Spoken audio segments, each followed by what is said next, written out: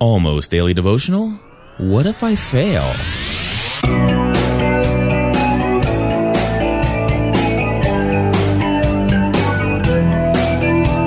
Hello, everybody, and welcome back to another episode of the Almost Daily Devotional.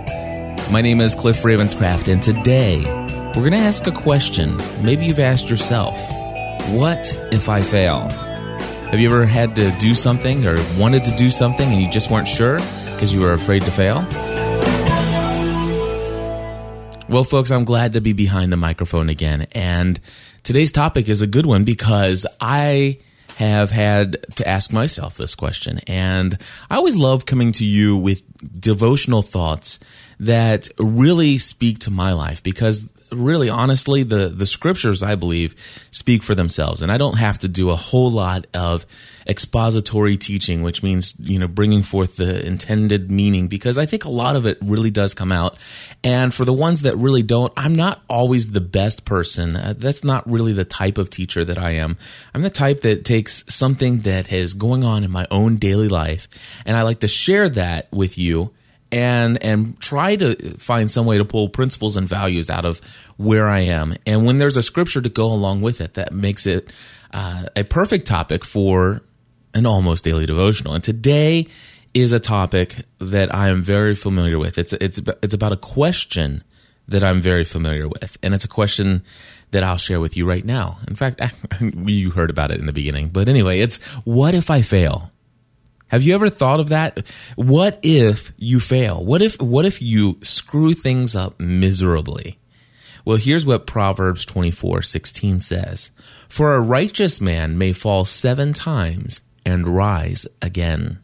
I love that scripture. For a righteous man may fall 7 times and rise again. So it doesn't matter how. You can fail and you can get back up and move forward. You can fail and you can get back up and move forward.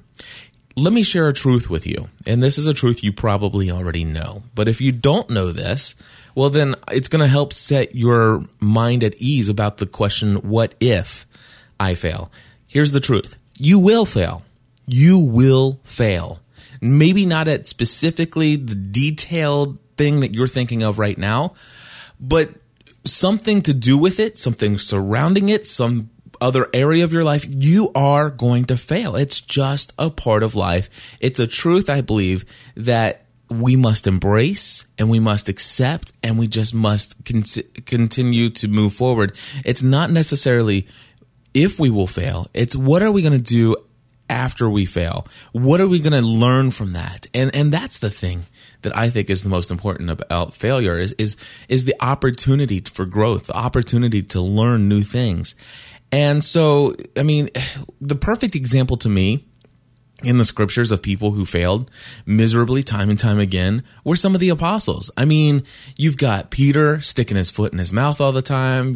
You've got the apostles saying, hey, would you like us to call down fire from heaven and scorch everybody in this town? You had the apostles, you had the disciples sleeping the night that Jesus asked them to keep watch, the night of his death, the night that he predicted his death. Time and time again, they failed, but they grew through each of those experiences. In the devotional thought that I was reading recently, somebody had quoted Madeleine L'Engle, and she said this. She goes, if I'm not free to fail, I'm not free to take risks. And everything in life that's worth doing involves a willingness to take a risk and involves the risk of failure. I have to try, but I do not have to succeed. There is a lot of truth in that statement. And if you did not catch it, back your audio player up just a little bit and go back and listen to that again and just let it speak into your heart. Because the truth is that anything we do want in life, it does involve risk. And not just risk, but risk of true flat out failure. If that risk isn't there, then it's probably not worth, it's not some kind of huge life altering, life moving forward kind of moment in your life. There is always going to be great risk associated with big things in your life. and you can't shy away from them. And when I don't ever want this to become Cliff preaching to you guys, because what I'm doing here, I want you to understand when I'm saying you can't do this, I want you to know that I go back and I listen to these later and I'm speaking to myself, okay? So if Cliff sounds a little preachy, Cliff is preaching to himself right now, because I ask this question even today: what if I fail? Let me ask you this. Are you motionless in your self-comfort zone? Yeah. Are you motionless in your comfort zone? Have you lost all passion for living today? Do you have any hopes and dreams that are even have a spark of life left in them? Maybe not. Maybe you are motionless. Maybe you're stuck in a comfort zone. Maybe you have lost the passion for getting up in the morning, realizing that day in and day out, you're going to do the same exact things. You're going to wake up. You're going to brush your teeth. You're going to take a shower. You're going to go to work. You're going to listen to all these people gripe and complain. You're going to work. You're going to go to lunch, and then you're going to go back to work. And at the end of the day, you're going to be so tired, so wore out. You're going to go home, and you're going to hear the kids scream and cry and bellyache, and you're going to hear all the things that have gone wrong while you were not there that day, and blah, blah, blah, blah, blah. And then you're going to have dinner, and then you're going to be so exhausted that at the end of the night, you're going to go to bed. And tomorrow, you're going to start it all over again. Have you ever been there? I have. I'll tell you what, I lost all my hopes and dreams. I had lost my passion for living day to day, and I was motionless in my comfort zone, stuck in a career where, you know, it's something that somebody else had kind of chosen for me, something I kind of fell into, something I actually enjoyed for a period of time. But there came a time about just a little over 2 years ago that I felt this calling, this tugging in my heart of a true calling, a true passion in my life. And I decided not to go for it full force because I was afraid of failure. I was afraid to take that risk. And instead of taking that risk, I stayed in that comfort zone and I lived my day-to-day life saying, you know what, this is what puts food on the table. This is what provides for my family financially. The only thing that I couldn't account for was providing for my family emotionally, spiritually, and with an example that I felt God calling me to lead my family with. To lead my family in the pursuit of passion, God-given passion and talents and creativity, and a passion for dreams and hopes that God not only has implanted in us, but that He has for us. That's what was missing in my life. You know, I asked these questions because I was there. You know, I was stuck in the day-by-day grind. I had lost it all. But then I decided, what if I don't fail? Or what if I do? But what if I take the risk? You know, that's the real question. What if I take the risk? Proverbs 24:16 says, listen, a righteous man may fall 7 times and rise again.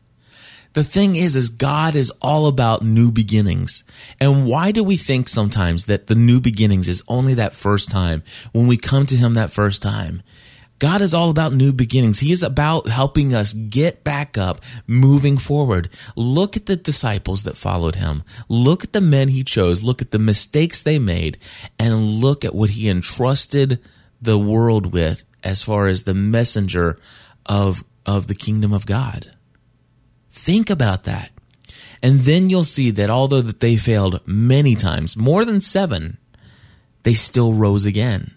And they moved forward and they changed this world.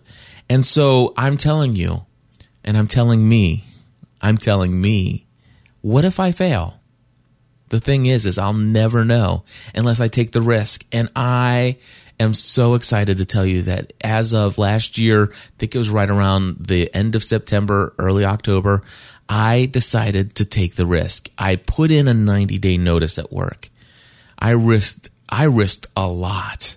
I risked the persecution of my family for leaving a career that was financially sound, for a career that has no promise of anything at this point.